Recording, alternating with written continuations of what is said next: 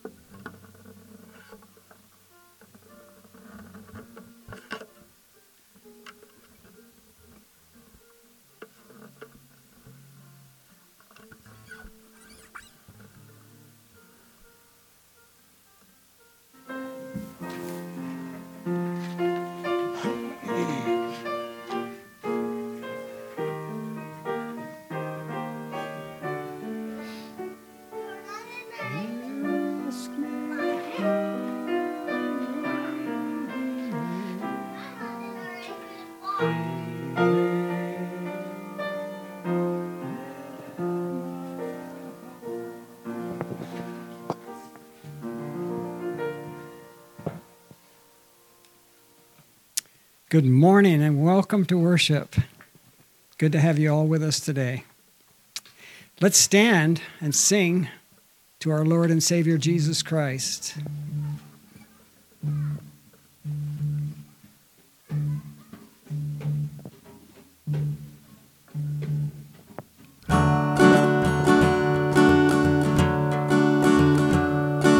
Jesus, all for Jesus, all I am and have, and ever hope to be.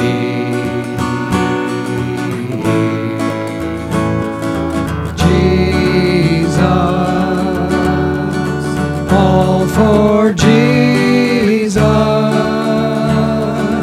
all I am and have, and ever hope to be.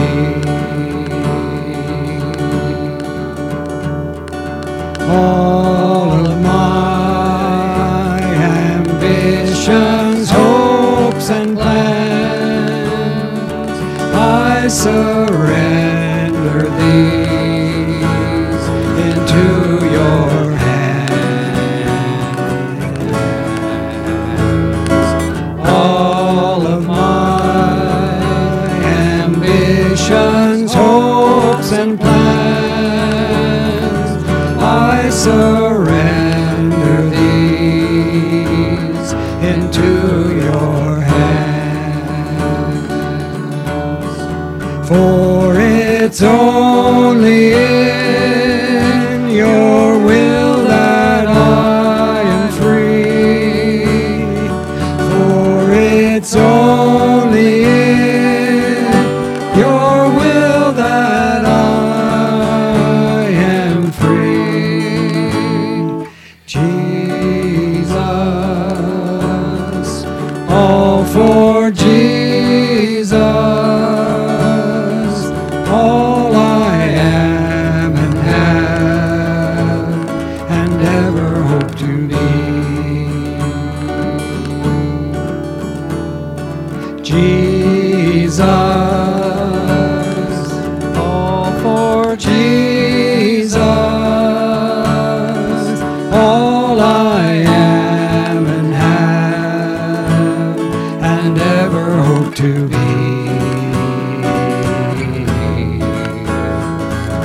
Jesus, all for Jesus, all I am and have, and ever hope to be.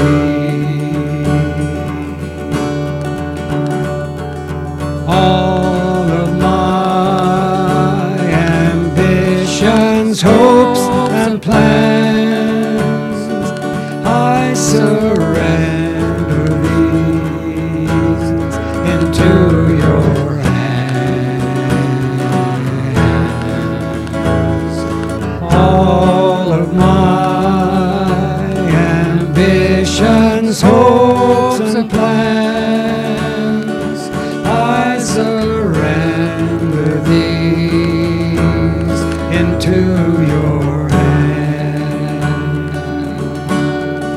For it's only in your will that I am free. For it's only in your will that I am free. Jesus, all for Jesus,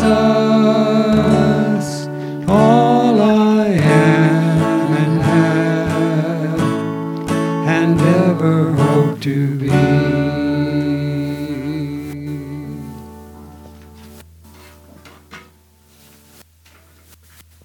I'm going to read Psalm 40, 1 through 11.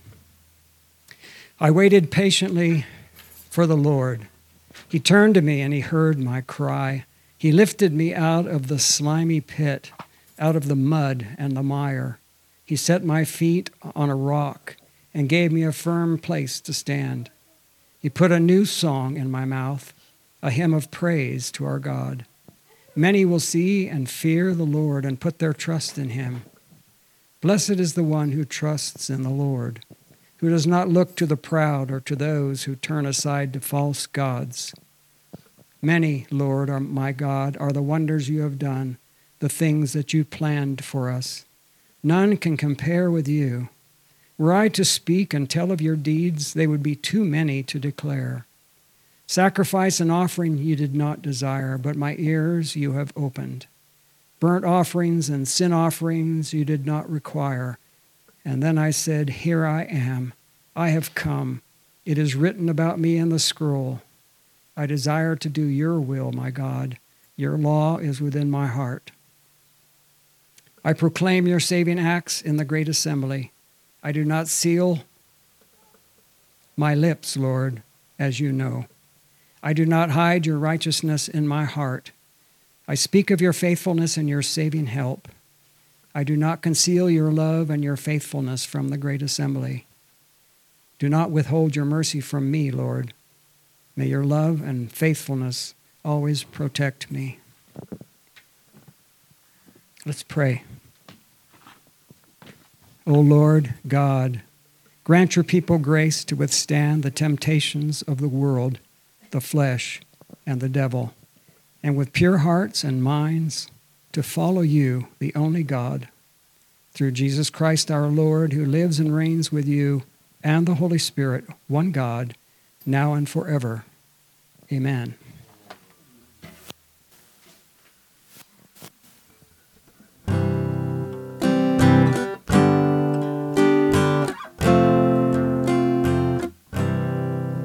Come, thou fount of every blessing, tune my heart to sing thy grace. Streams of mercy never ceasing, call for songs of loudest praise.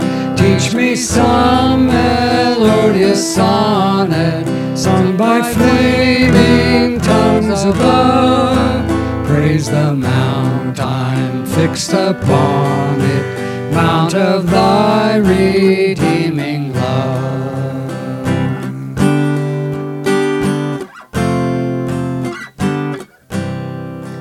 Here I raise my Ebenezer, hither by thy help I come, and I hope by thy good pleasure safely to arrive at home. Jesus sought me when a stranger, wandering from the fold of God.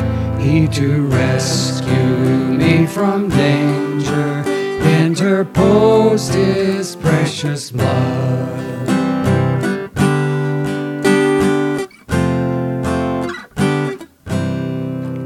Oh, to grace, how great a debtor daily I'm constrained to be. Let thy goodness like a fetter bind my wandering heart to thee. Prone to wander, Lord, I feel it, prone to leave the God I love. Here's my heart, Lord, take and seal it for thy courts above. Above all else, I adore your name. Above all else, tune my heart to sing your praise. Above all else, I adore your name. Above all else, tune my heart to sing your praise. Oh, to grace, how great a debtor daily I'm constrained to be. Let thy goodness like a fetter bind my wandering heart to thee. Prone to wander, Lord, I feel it, prone to leave my heart, Lord, take and seal it for thy courts above. Here's my heart, Lord, take and seal it for thy courts above. Amen.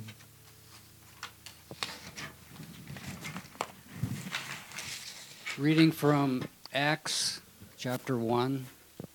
Then they gathered around him and asked him, Lord, are you at this time going to restore the kingdom to Israel? He said to them, it is not for you to know the times or dates the Father has set by his own authority, but you will receive power when the Holy Spirit comes on you, and you will be my witnesses in Jerusalem and in all Judea and Samaria and to the ends of the earth.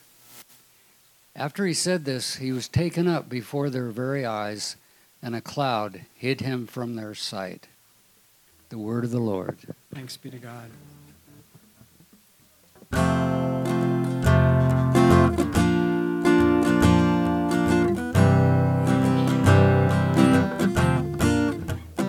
Oh, you've come to bring peace, to be loved, to be nearer to us. Oh, you've come to bring life, to be light, to shine brighter in us. Oh, Emmanuel, God with us. Yes, you've come to bring peace, to be loved, to be nearer to us. Oh, you've come to bring life, to be light, to shine brighter in us. Oh, Emmanuel,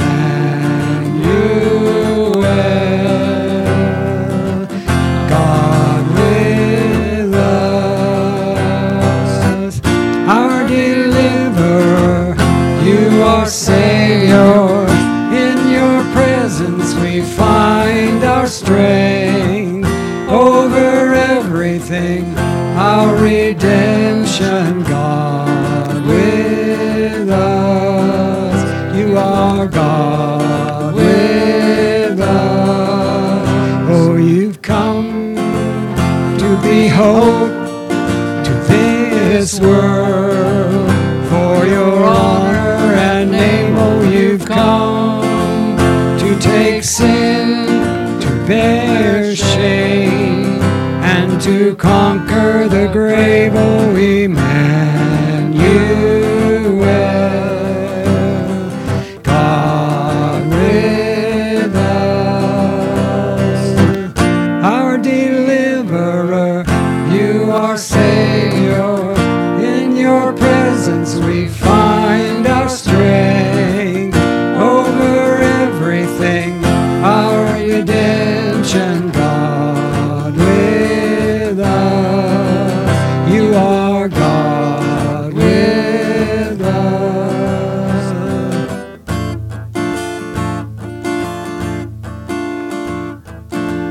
You are here, you are holy, we are standing in your glory. You are here, you are holy, we are standing in your glory. You are here, you are holy, we are standing in your glory. You are here, you are holy, we are standing in your glory, Lord. Our deliverer, you are Savior. In your presence we find our strength over everything, our redemption, God with us. You are God with us. Oh, God with us.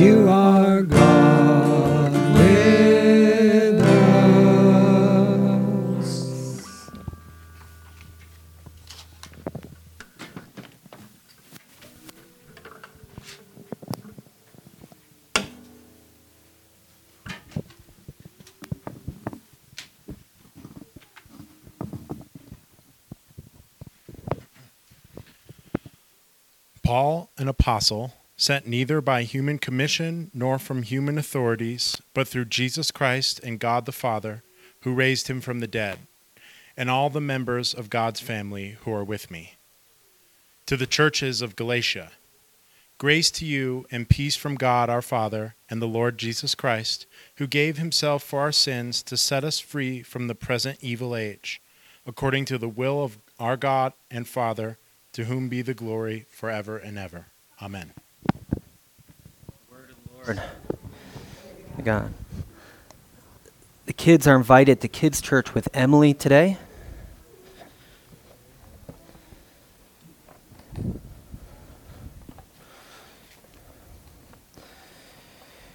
Grace and peace to you from God our Father and the Lord Jesus Christ, who gave himself for our sins and to rescue us from the present evil age, according to the will of God our Father, to whom God be the glory forever and ever. Amen. Today we start a new sermon series on the book of Galatians. And the book of Galatians is birthed out of this sort of conflict that's happening in the early church as it gets off to a start. There's sort of rival things going on. But I wanted to start with the observation that, isn't it weird, 2,000 years later, we're reading somebody else's mail. And what that means is that we did not send a letter to the Apostle Paul at the start of this story. Neither do we know all of what occurred that leads to this letter. We have one side of the conversation, and we have our own projections and answers on sort of what's going on in Galatia and how Paul might respond to it. But really, 2,000 years removed, this is like finding a letter and then thinking it's addressed to us. And that's the challenge with Scripture, because Scripture is God-breathed. It is addressed to us. That's why we stand often when we read Scripture at Defiance Church, because we think in some ways we're hearing from God when we read and open the Scriptures together.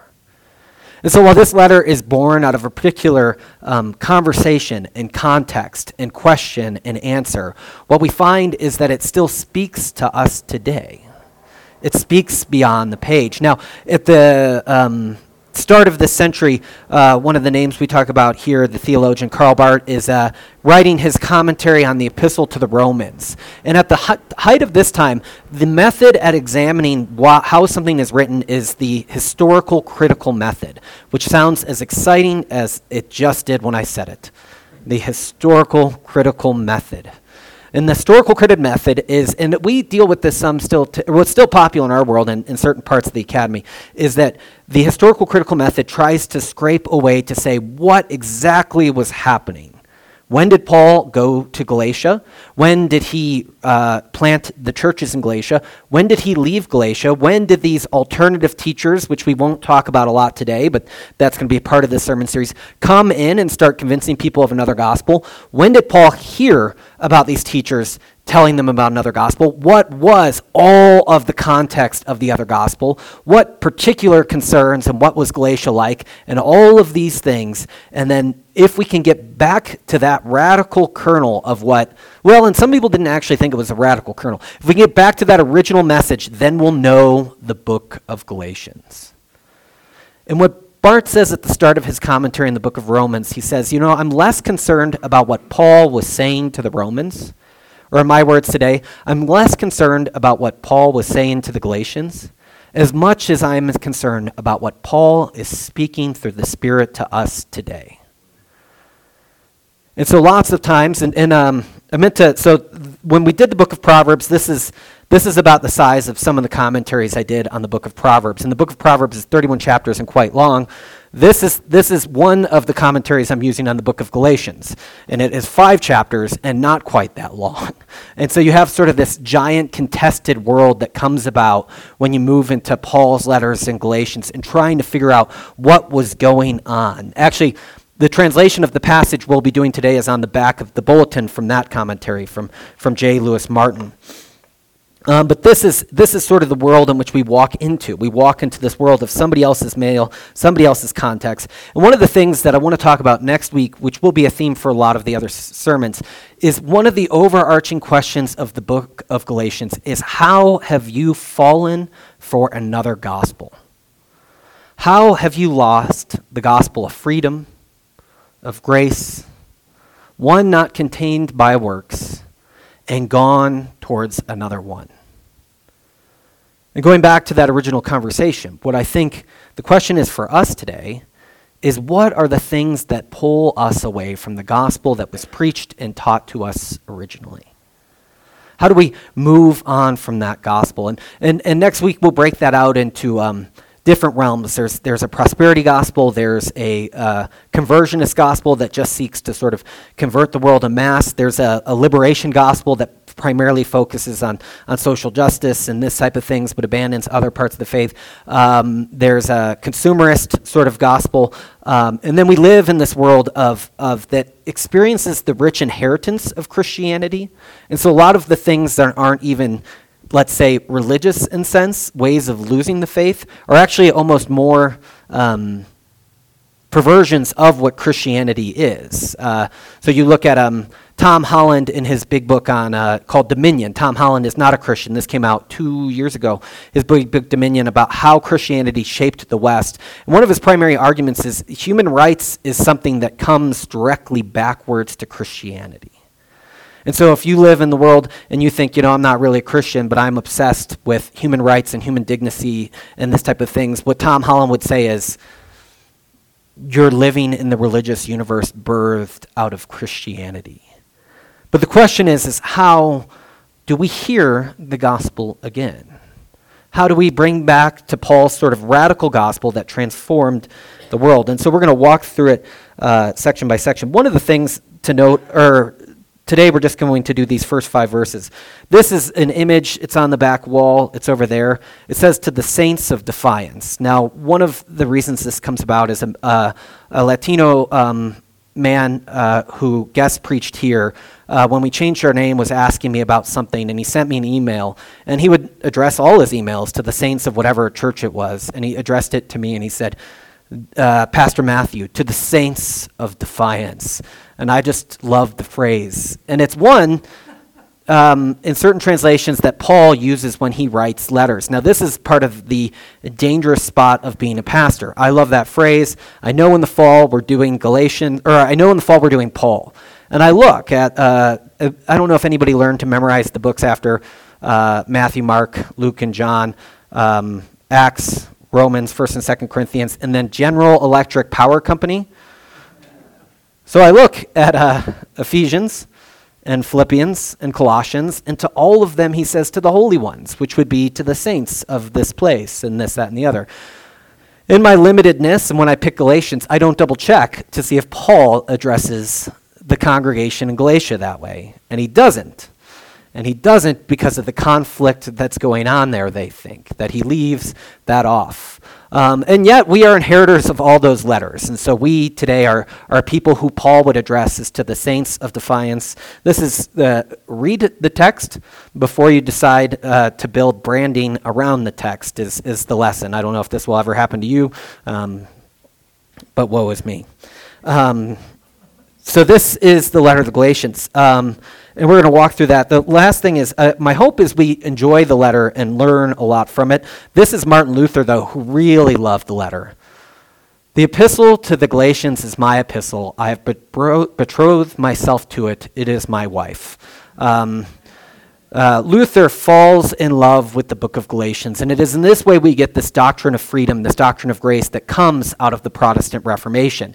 And we have this way of what I said at the beginning of hearing the book of Galatians in our time and conflicts. When Martin Luther heard the book of Galatians, this message while he was an Augustinian monk and trying to decide, how am I earning my salvation? Am I not earning my salvation? Is my salvation a free gift of the God of Jesus Christ? And he comes to this radical sort of sola fide, this only faith, this only grace, this only Christ thing. He comes to these sort of positions, and it's through the reading the book of the Galatians, and yet that's not a question that the book of Galatians would have been asking.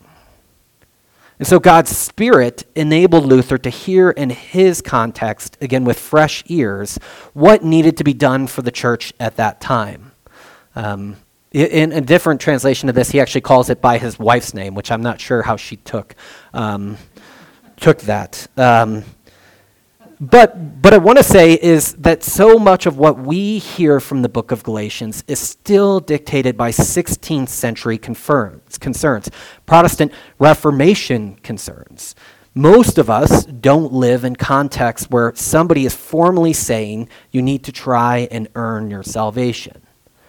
And so what radical new thing, not new in the sense of trivial or brand new, but in the sense, what might God speak to the 21st century North American church from the book of Galatians that's different from the first century church of Galatia and the 16th century church of Germany and Western Europe, all of Europe basically anyway, so for that matter. And so those are sort of the questions we have before us today. This is one of the images of Paul we have. The images of Paul are interestingly very consistent, especially from the early church. I don't think this is that early of one, but it's almost as if people who knew him were around when they made pictures of his face, and that's why they seem to have some consistency to them. And yet Paul is the first phrase of this letter. Paul, an apostle, that is to say a person, this is from the translation on the back of the bulletin, that is to say a person who has been sent on a mission. Paul introduces himself to this congregation, again, as an apostle. And one who's been sent is what apostle means. I'll put that up here. That is to say one sent.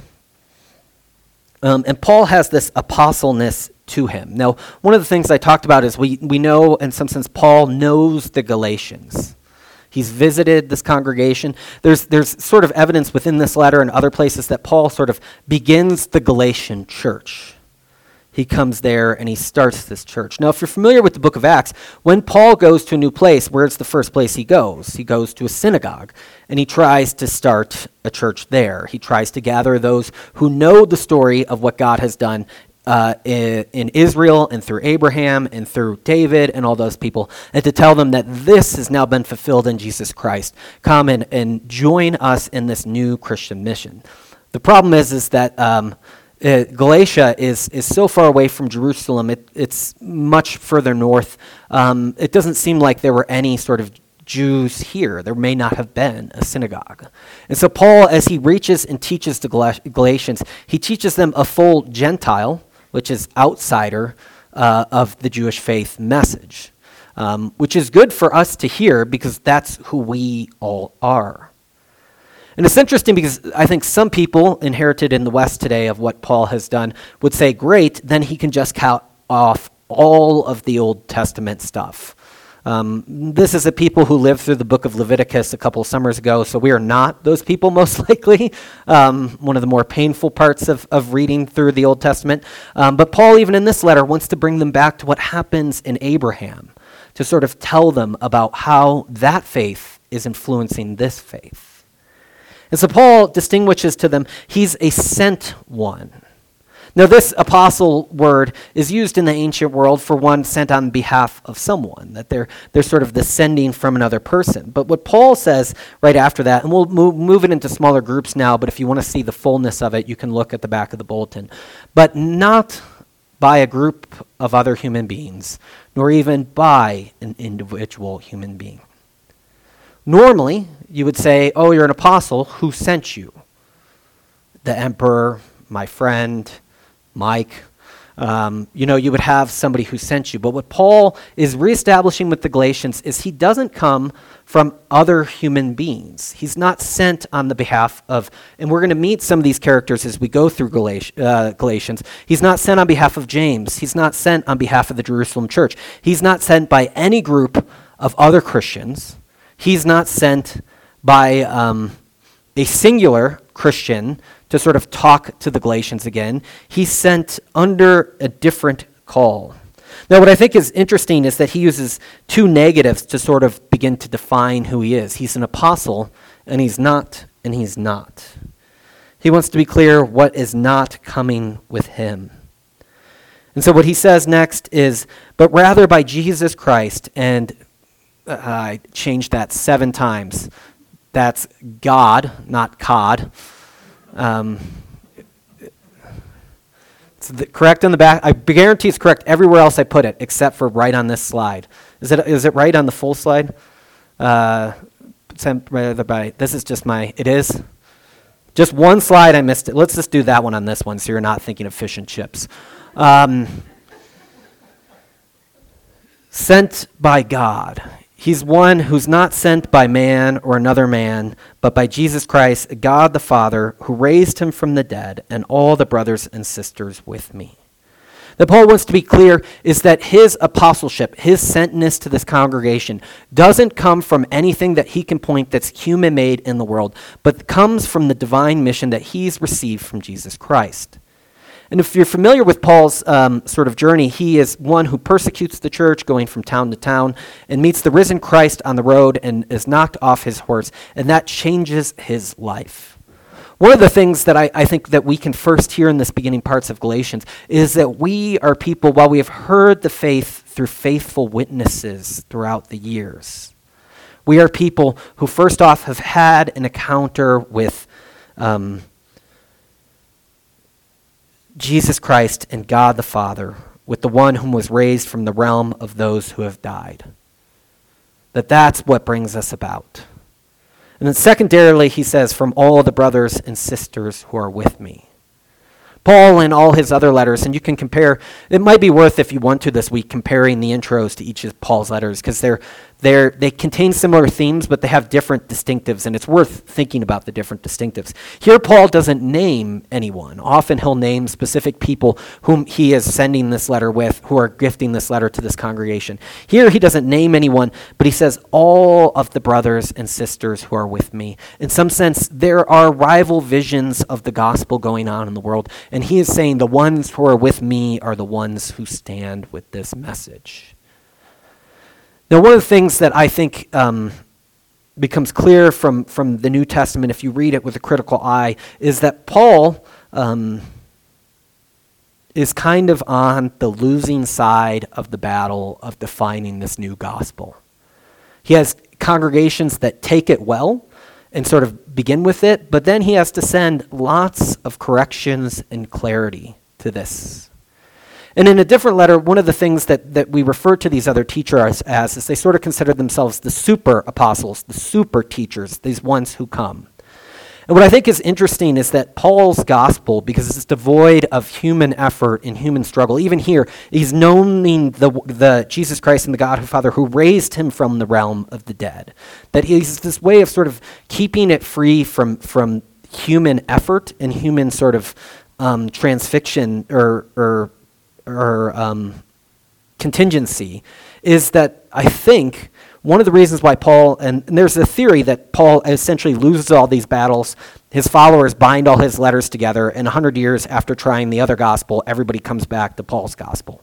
And one of the reasons why I think that that's the case is because if we are beginning this new, and it's hard to think of Christianity as a new thing, and partially because of its relationship to Judaism, maybe new isn't the right word, but it's Christianity is this thing being birthed in this world, in this context, this is heritage from Judaism. And people want to say, here's all the activities you could do with it. Have you ever watched an infomercial? Have you ever seen somebody try to sell you on some sort of new thing? I remember when the Seattle Sounders, the soccer team, football for those no one here. Soccer in Seattle. There was all these ways in which it was a new team and everybody could do something to join the Sounders. I think they called it an army, which sounds odd today, but join the Sounders parade, this group, this army, and this, that, and the other. And we could perform in all these ways, and in some sense, all those fall flat in time. When a new religion or when a new thing comes into the world, a lot of us want to know, what can we do with it? Paul says, you can be a faithful witness to what God has done in Jesus Christ, and you can bring that into your lives in simple and small ways in prayer, knowing you're adopted ones out of the present evil age and into this new realm of responsibility in which God is performing and making all things new. And another person comes along and says, here's all the steps you can do apart with that. I think there's a little bit in us and a little bit in other people that would say that would be nicer to have like a checklist of things to know as I join up with this new religion, rather than this quiet confidence that Paul has, and that things have been done through Jesus Christ and the God who raised him, and not through all of your human activity and action. Particularly today, I'd like to think I'm a little bit more important than that. And yet what Paul has his confidence in is that we're freed from that way of being in the world. He says the God who raised him from the dead. This is a Jewish prayer that was either popular right around the same time, maybe a little bit later, maybe a little bit earlier, but Paul, as a Pharisee, would have known this one. You are mighty, the one who lives forever, the one who raises the dead. Part of what happens in first century Judaism that happens in early Christianity is there's all these things that sort of point to what God has done in Jesus Christ. You can see some in the Gentile world, you see a lot in the Jewish world. And for the Jews, particularly of this time, there's a whole intertestamental literature that we don't have in our Bibles, but we can read what Jews were saying during that time. And a lot of it was that God is going to raise us from the dead. The unexpected thing for them would have been that God raised one faithful Jew from the dead in anticipation of raising all people from the dead. But Paul here still is using sort of his Jewish frame to say, you are mighty, the one who lives forever, the one who raised Jesus Christ from the dead, and who in the end will raise all of us from the dead. That becomes a theme in his literature. And this gap is something we'll talk about in a minute as we get further into this opening letter. Yep, that's the one I didn't want to be on. May grace and peace come to you from God our Father and the Lord Jesus Christ. Grace and peace, which was when we did Paul last time, was what the sign said, which would be in Galatians. I should have stuck with that one. Grace and peace, Paul introduces all of his letters with. And it's almost as if to say, to sort of reset the deck, to say, grace is how we got here. Peace is what comes out of this thing. He calls you back in these loaded words to this election that we have in Jesus Christ that is not on any merit of our own. It is a grace in what God has done. It centers us again to hear that grace comes from outside of us. And Galatians is going to be a powerful reconstruction of grace in light of these other gospels. He's drawing them to grace and peace again.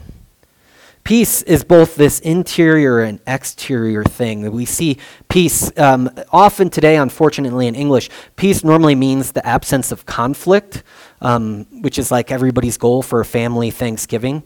But in the end, that's not peace. That's just we survived and nobody brought up politics. And Uncle Mike got out of here before things got too heated, and this, that, and the other. But peace has this wholeness and beauty and vision to it, particularly in the Hebrew, but even in the Greek, or in the Hebrew, shalom. But even in the Greek, there's this idea of more is going on with peace. Now, I don't often plug the books we're doing for School of Defiance enough. This is the one we're doing coming up. This is called Unapologetic, Why Despite Everything Christianity Can Still Make Surprising Emotional Sense. One of his things is, I'm not sorry. But I just wanted to read this short passage because it relates to the present evil age, but it gives you a sense of the author's humor. Or for a piece of famous fluffiness that doesn't just pretend what real lives can be like, but moves on into one of the world's least convincing pretenses about what people themselves are like. Consider the teased and coiffed nylon amountment that is imagined by John Legend. Surely the My Little Pony of philosophical statements. John and Yoko, that's funny, the My Little Pony of, this is where I'm trying to get you into the tone of the author. The My Little Pony of philosophical statements. John and Yoko, all in white, John at white piano, drifting through the white room of a white mansion, and all the while the sweet drivel flowing. Imagine there's no heaven. Imagine there's no hell. Imagine all the people living in. Hello, excuse me? Take religion out of the picture and everybody spontaneously starts living in peace? I don't know about you, but in my experience, peace is not the default state of human beings any more than having an apartment the size of Joey and Chandler is. Just see if you pause, people will laugh. They give you the pity one. Peace is not the state of being we return to like water running downhill whenever there's nothing external to perturb us. Peace between people is an achievement, a state of affairs. We put together effortfully in the face of competing interests and primary dominance dynamics, an evolved tendency to cease our sympathies at the boundaries of our tribe. Peace within people is made difficult, to say the least, by what we tend to have to say the least, by that we tend to have actually, an emotional going on rather than an empty space between our ears with a shaft of dusty sunlight in it and a lone moth flittering round and around. Peace is not the norm. Peace is rare. And where we do manage to institutionalize it in human society, it becomes because we've been intelligently pessimistic about human proclivities and found a way to work with the grain of a system of intense mutual suspicion like the U.S. Constitution, a document which assumes that everybody will be corrupt and power hungry given half a chance. An inner version of peace I'm not at all that often. And I doubt you are either.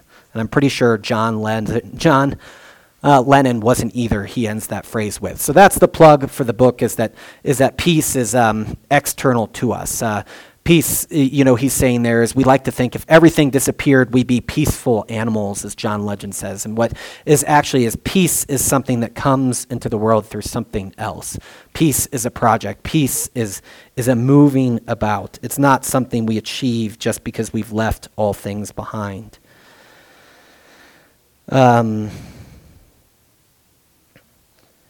So we did grace and peace, and now we give up our very life for our sins. This is where it gets more familiar for us. Grace and peace to you from God our Father and the Lord Jesus Christ, who gave up ourselves for our sins. What's interesting about this one is that Paul often uses the language of sin. He talks about sin in the singular more often than he talks about it in the plural. So sin, often in this way, I like to think of sin with the way that Paul normally refers to it as this cosmic sort of entity. Sin is not just the individual things you do, but sin is this world-controlling, world-dominating thing that we are all enslaved to. It's what makes peace impossible, and John Lennon cannot imagine that. But we have sin in Paul's language. And there are only, 3 or 4 instances where he breaks out sins into, and this is one of them, to say, and sins brings with it, I think, this individual action in which we are captured. It's not just that cosmic one. And so Paul, again, predominantly uses the other, but it's interesting to see he uses sins here. And this is one that I think we perhaps are more familiar with. Most of us are presented with the gospel in some sort of way like this. This is the classic sort of bridge diagram. On the one side is mankind. All have sinned and fallen short of the glory of God. Sin and penalty. Christ paid the penalty, salvation not by works. Christ bridges the gap from mankind to God. The bridge is the cross there. And then we must receive Christ, and then we move from death to life in sort of that way. This is sort of the classic way in which Christianity has explained. And oftentimes what is implied on the mankind half of it is our individual wrong actions. We talk about sins in that way. This is where Paul, I think, fits with this image. And 2 things to be clear. 1, I'm not the biggest fan of this image, but 2, it has done powerful good in the world and has instructed people into the gospel. So here, both of those, that I think that this, well, like anything, is limited, but this one perhaps is more limited in some ways. But that's not to say it hasn't done good things in the world, that we live in sort of this way. But that one places a heavy emphasis on our individual actions. And what I want to propose is that we have another way of looking at that. But before, I want to read this quote from Barth, because I think what oftentimes we miss in my own focusness on the cosmic power of sin is that the individual nature of sin. And what I want to say about that is I went through a period a couple years ago where I thought the worst thing that I had done was the deepest truth about me. And most of our lives, I think we ignore that. I do a great job at ignoring that. But I'm guessing, and maybe this is existential dread that faces pastors alone, but I doubt it, is that there are moments in life, whether you're when you're going to bed, sitting on a chairlift alone, pondering. I think beauty, when sometimes we're really struck by beauty, we also are struck by our own unworthiness to be in its presence. This is why I think the sentimentality of beauty is bad for us, because it often doesn't come with the unworthiness to be in its presence. But what we have is we can begin to believe that the worst actions, the sins that we have performed are the deepest part of ourselves that are true. And I think in a world in which cancel culture sort of reigns supreme, that gets heightened within us. What if somebody finds out about my opinion on X, Y, or Z, and I'm no longer invited into these places? I mean, it's not even just the worst things we've done, the things in which we sort of hold dear but we don't speak in the world sometimes. That we have this way of sort of believing that those are the truth of our nature. And so when Paul says, who gave himself up for our sins, he intends to rescue us from that. He intends to take that away. This is Bart's way of saying that. But the great and inconceivable thing is that he acts as judge in our place by taking upon himself, by accepting responsibility for that which we do in this place. And he does that, it ceases to be our sin. It is no longer our affair to prosecute and to represent this case. We still want to be the judges after we become Christians. We still want to prosecute this case, but he says it is no longer that for us. The right and possibility of doing so has been denied and taken away from us. That feeling you have at those moments has been denied and taken away from you by God. What he in his divine omnipotence did amongst us as one of us prevents us from being our own judges, from even wanting to be, from making that senseless attempt on the divine prerogative, from sinning, being our own judges, from sinning in that way and making ourselves guilty. In that way, he was and is for us. That end is closed. In the way that he was and is for us, that end is closed to us. And so this is the evil way to that end. He is the man who entered that evil way with the result that we are forced from it. It can no longer be ours. We are people who are freed from that. That God has taken that away from us. Jacques Ellul, another thinker, puts it that our past is not in hell, but now wrapped into the mercy of God.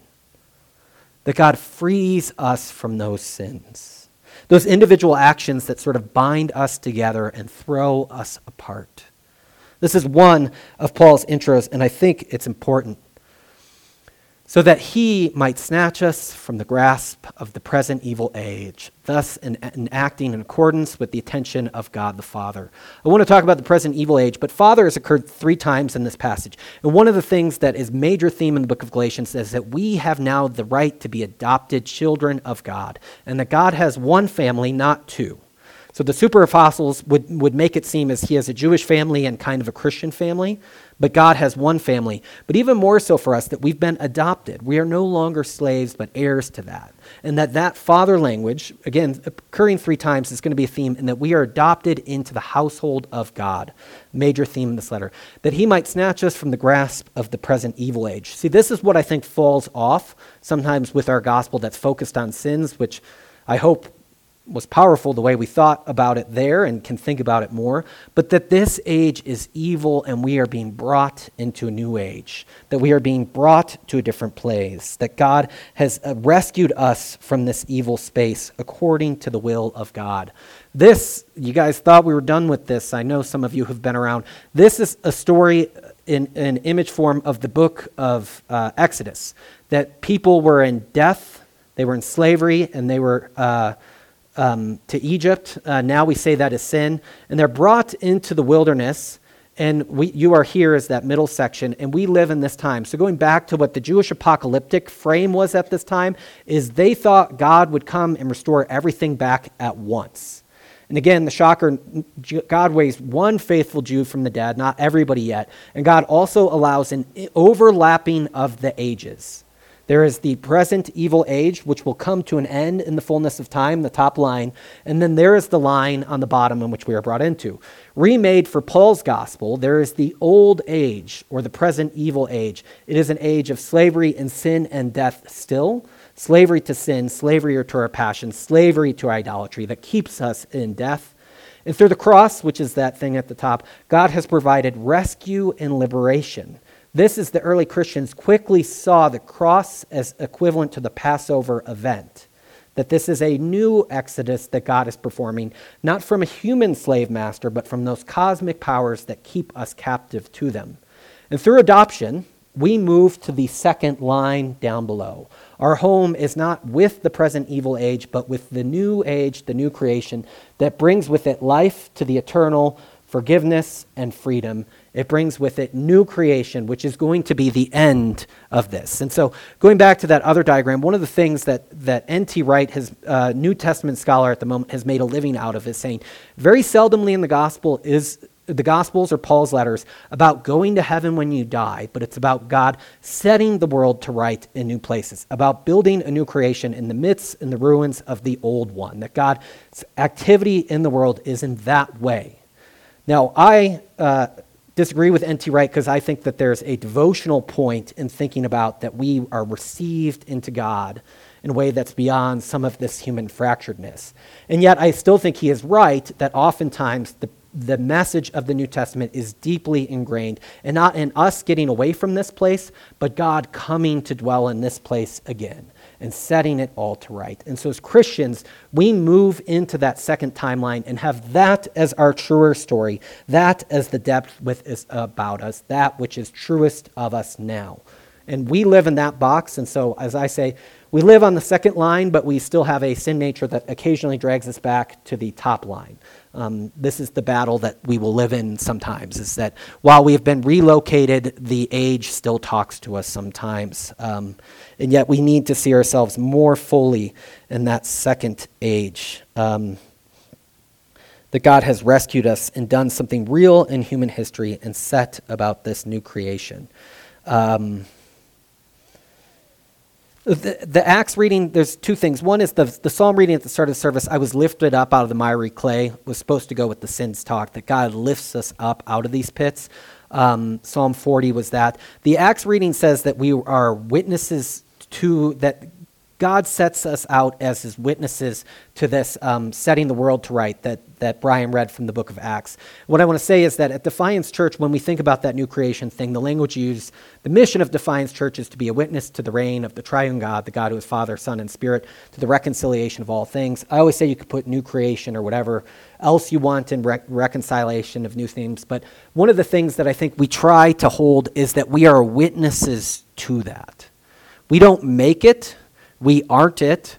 At best, we gesture towards it to the world, and at goodness times, it strikes like lightning in our presence that forgiveness can reign, that beauty can be here, that God can be alive and active in this space. But that is up to God's will and not up to ours. And so the reason why I bring this up again is to say, as we talk about new creation and being a people of new creation, we are witnessing to what God did in Jesus Christ, not to what we do in ourselves. To God be the glory throughout the whole of eternity. Amen, is what Paul ends with. Now, I noticed when Jeremy read it, the congregation, at least half of you responded with amen. That is Paul's genius in this letter, because the congregation that he's writing to, splintered as it is from him, when this was read aloud, which is what it would have been read as in the first century, read aloud, would have been captured into this enough to say also amen. Which brings them to the next line. I am astonished that you are quickly deserting. He's brought them to this place of worship where God is active amongst them. And in the next Sundays, we're going to be discerning how is it we can hear again what God has done for us and let go of the false gospels that have creeped into our world and be brought to the fullness of God, to the one who is Father, as we are adopted into his life and new creation by the power of the Spirit. Let us pray.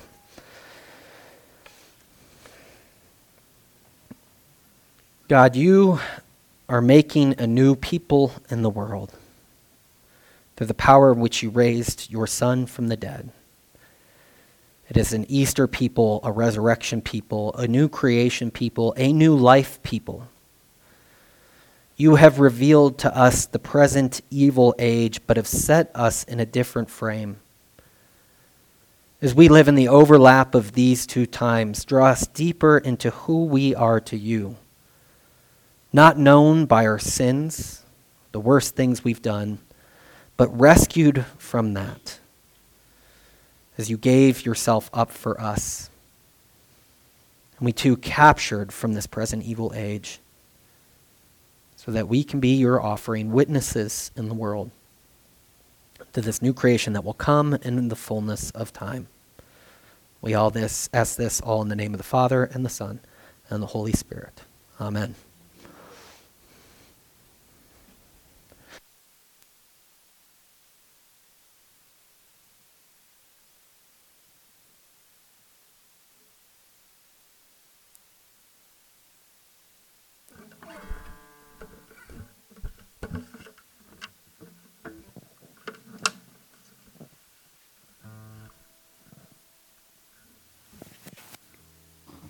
Stand with us if you can.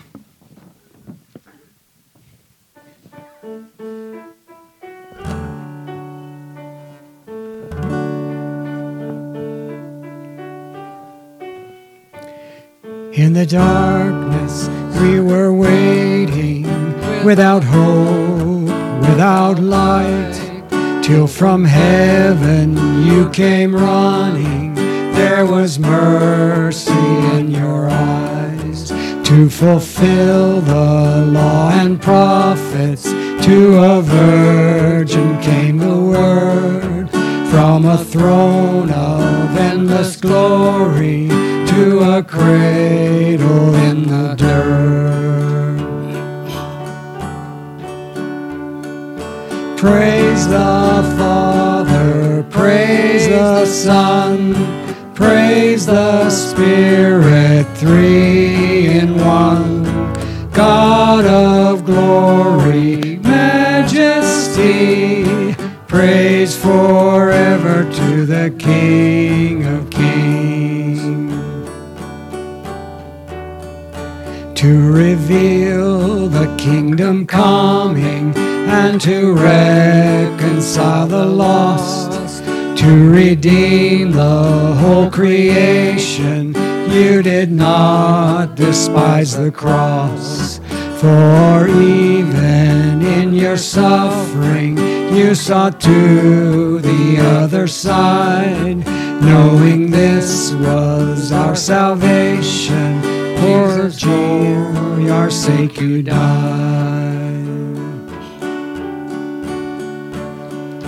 Praise the Father, praise the Son, praise the Spirit, three in one. God of glory, majesty, praise forever to the King of Kings.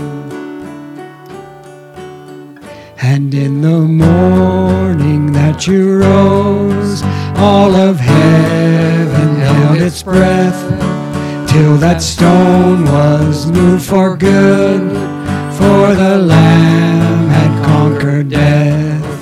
And the dead rose from their tombs, and the angels stood in awe, for the souls of all who'd come to the Father are restored. And the church of Christ was born, then the Spirit lit the flame. Now this gospel truth of old shall not kneel and shall not faint. By his blood and in his name, in his freedom I am free, for the love of Jesus Christ, who has resurrected me. Praise the Father, praise the Son, Praise the Spirit, three in one. God of glory, majesty.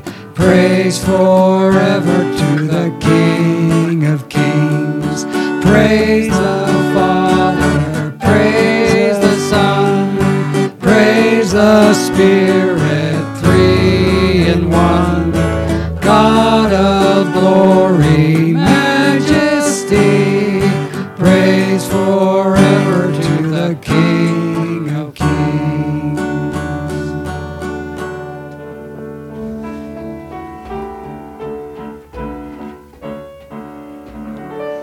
Each Sunday, we proclaim the faith that was passed on to us in the Apostles' Creed together. I believe in God the Father, Almighty, the creator of heaven and earth.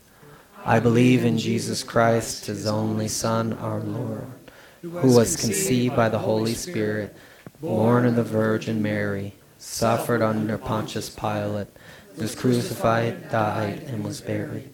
He ascended into the dead. And on the third day he rose again. He ascended to the dead. He is seated at the right hand of the Father, and he will come to judge the living and the dead. I believe in the Holy Spirit, the Holy Church, the communion of saints, the forgiveness of sins, the resurrection of the body, and the life everlasting. Amen. You may be seated. For those wondering, occasionally we get questions when we say we believe in the Holy Catholic Church. It means the universal church, the church throughout the world. But now is our time of confession in which we confess our sins together. If we say we have no sin, we deceive ourselves and the truth is not in us. But if we confess our sins, God, who is faithful and just, will forgive us our sins and cleanse us from all unrighteousness. In humility and faith, let us confess our sins to God together. Merciful God, we confess that we have sinned against you in thought, word, and deed, by what we have done and by what we have left undone. We have not loved you with our whole heart, mind, and strength. We have not loved our neighbors as ourselves. In your mercy, forgive what we have been. Help us amend what we are, and direct what we shall be, so that you may delight in your will and walk in your ways, to the glory of your holy name.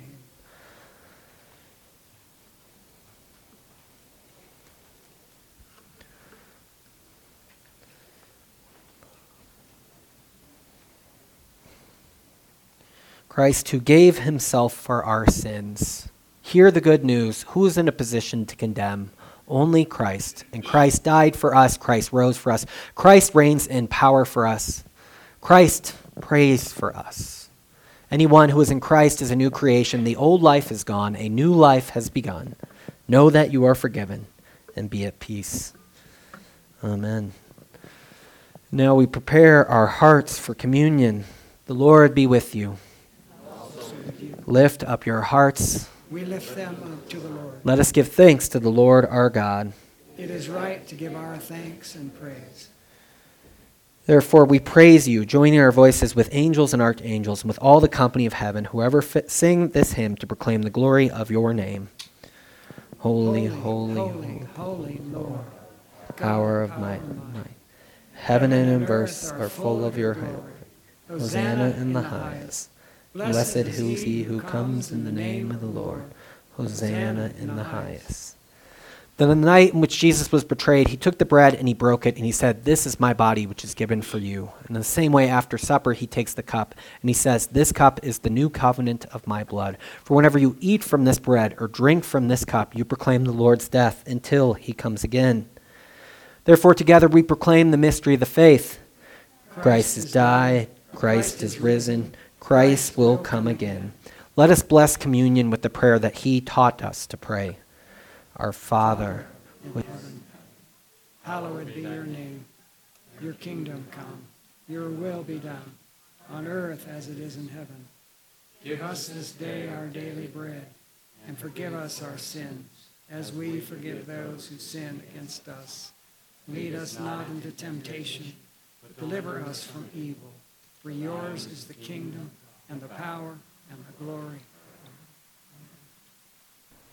It is Christ who invites you to meet him here. We'll go around the room and sort of come forward as it gets to your section. But at Defiance Church, all who call on Jesus as Lord are invited to come forward and receive communion. I have bread, and Jamie has a cup of wine. You would take bread and dip it into the wine, or you could receive grape juice and a cracker or gluten-free cracker up there, and grapes and crackers for the children as well. But it's Christ who invites you here. Come forward as you feel led.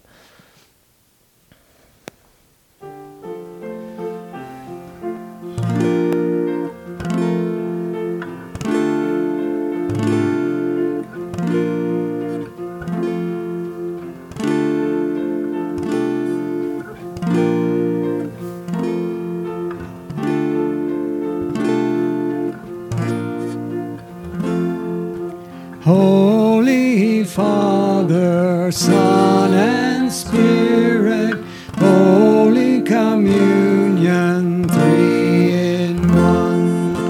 Holy Father, Son, and Spirit, Holy Communion, three in one.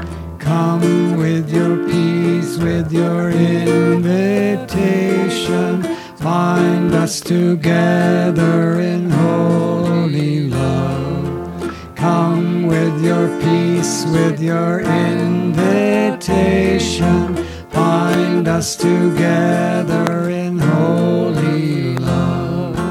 Holy Father, Son, and Spirit, Holy Communion, three in one. Holy Father, Son, and Spirit, Holy Communion, three in one. Come with your peace, with your invitation, bind us together in holy love.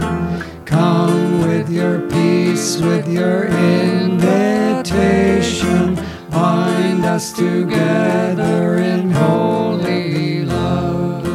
Holy Father, Son, and Spirit, Holy Communion, three in one. Holy Father, Son, and Spirit, Holy Communion, three in one. Come with your peace, with your invitation, bind us together in holy love. Come with your peace, with your invitation, bind us together in holy love.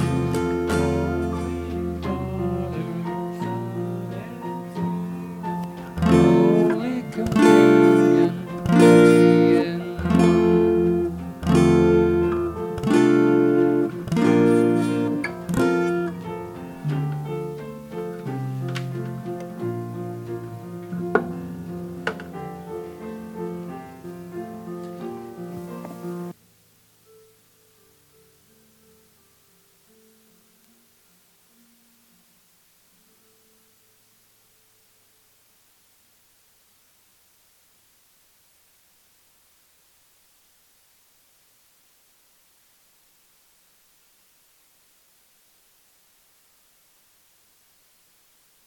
Let us pray together.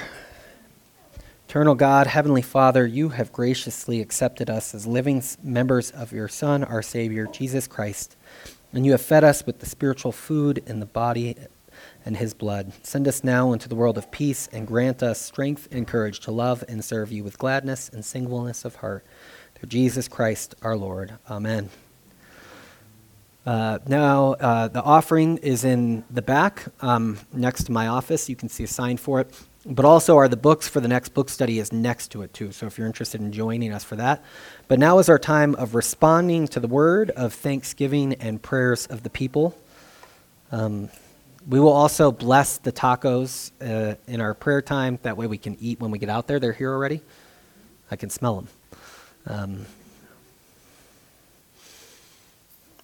Shelley. As a response to your message, you were talking about in the beginning just how the word is given to all time. And so when you were talking about how Paul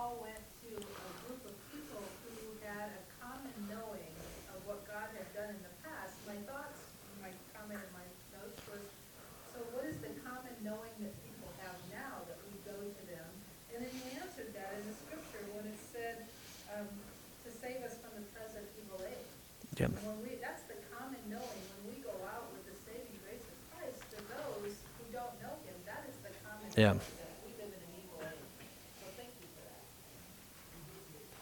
Thank you, Shelley.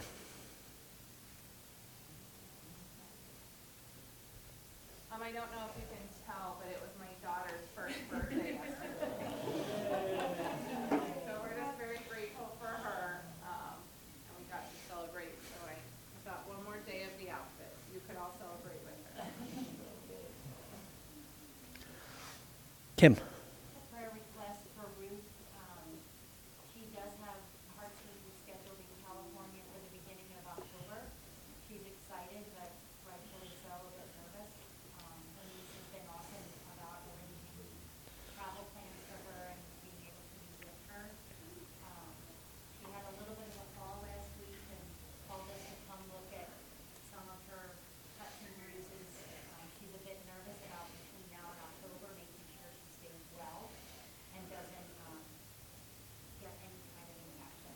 And I talked to her this morning. Her lumps and bruises are healing well, and she would covet prayers, not only that she stays healthy between now and October, but also for the surgery. Well, let us keep Ruth in our prayers then.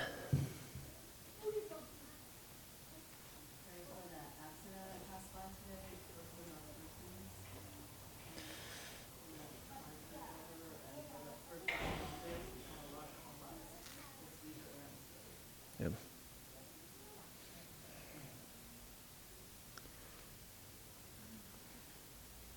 There's a couple announcements in the bulletin, but now we will go to the Lord in prayer together. House of Defiance is this week. The Glenwood one is meeting the week after. Those will continue in a regular pattern. The book, if you're interested in young adults or youth, 6th grade through 8th grade, 6th grade through high school, let me know. I'm sending out an email about that this week. David? Yeah, House of Defiance is at our house this week, and Kim's going to make her famous homemade pizza, and we're going to throw it on the Traeger outside. So anything you want to bring that kind of fits with homemade pizza, I don't know what that is exactly. More pizza. Or whatever. Some drinks or just something that fits with that is great. We'd love to have you. And if you need the address, you can ask me, text me. My number's on the back of the bulletin for that. Or you can ask David after the service. Yeah. It's 415 Will Avenue in Rifle. 415 Will Avenue, Rifle, Colorado.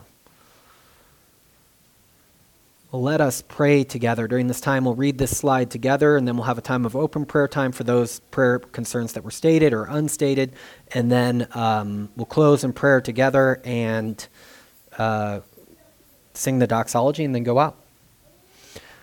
May our gracious God, who shines in the darkness of our lives, one who formed creation, now hear the prayers we offer this day for all people.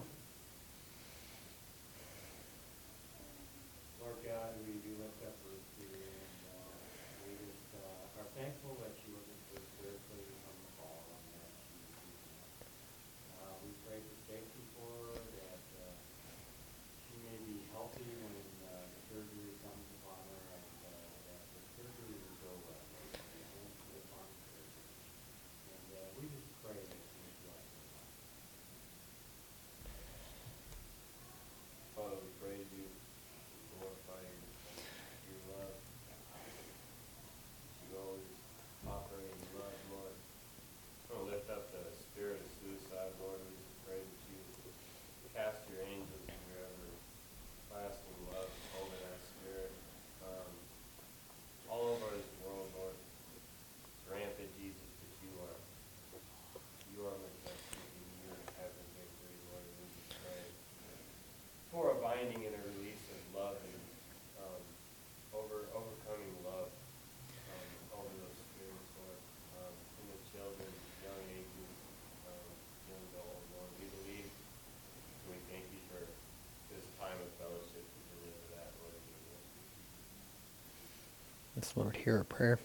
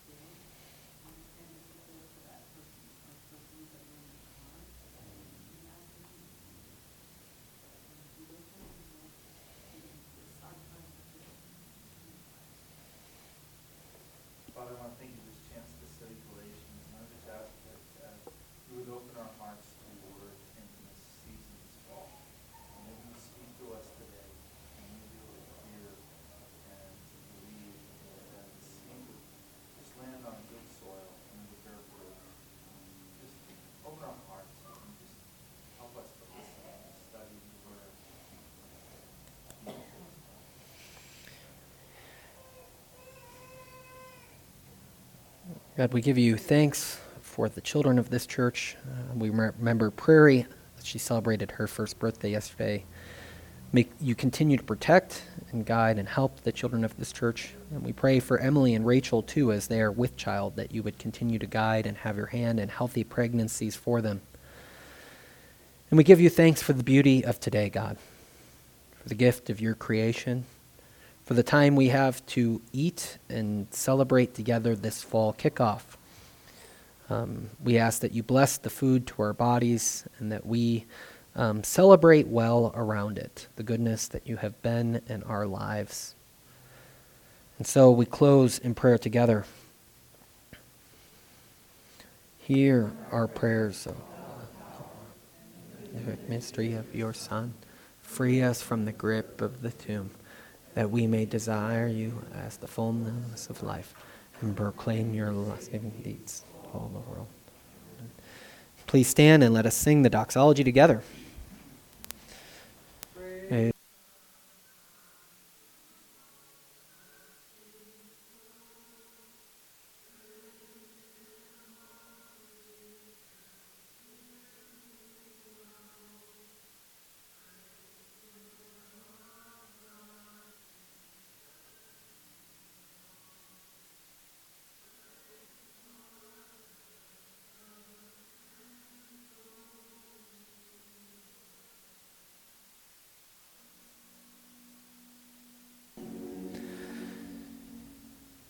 Well, may we go forth as those who have heard the message that we have been freed from our sins and rescued from the present evil age through the will of God our Father, whom the glory be forever and ever. Amen.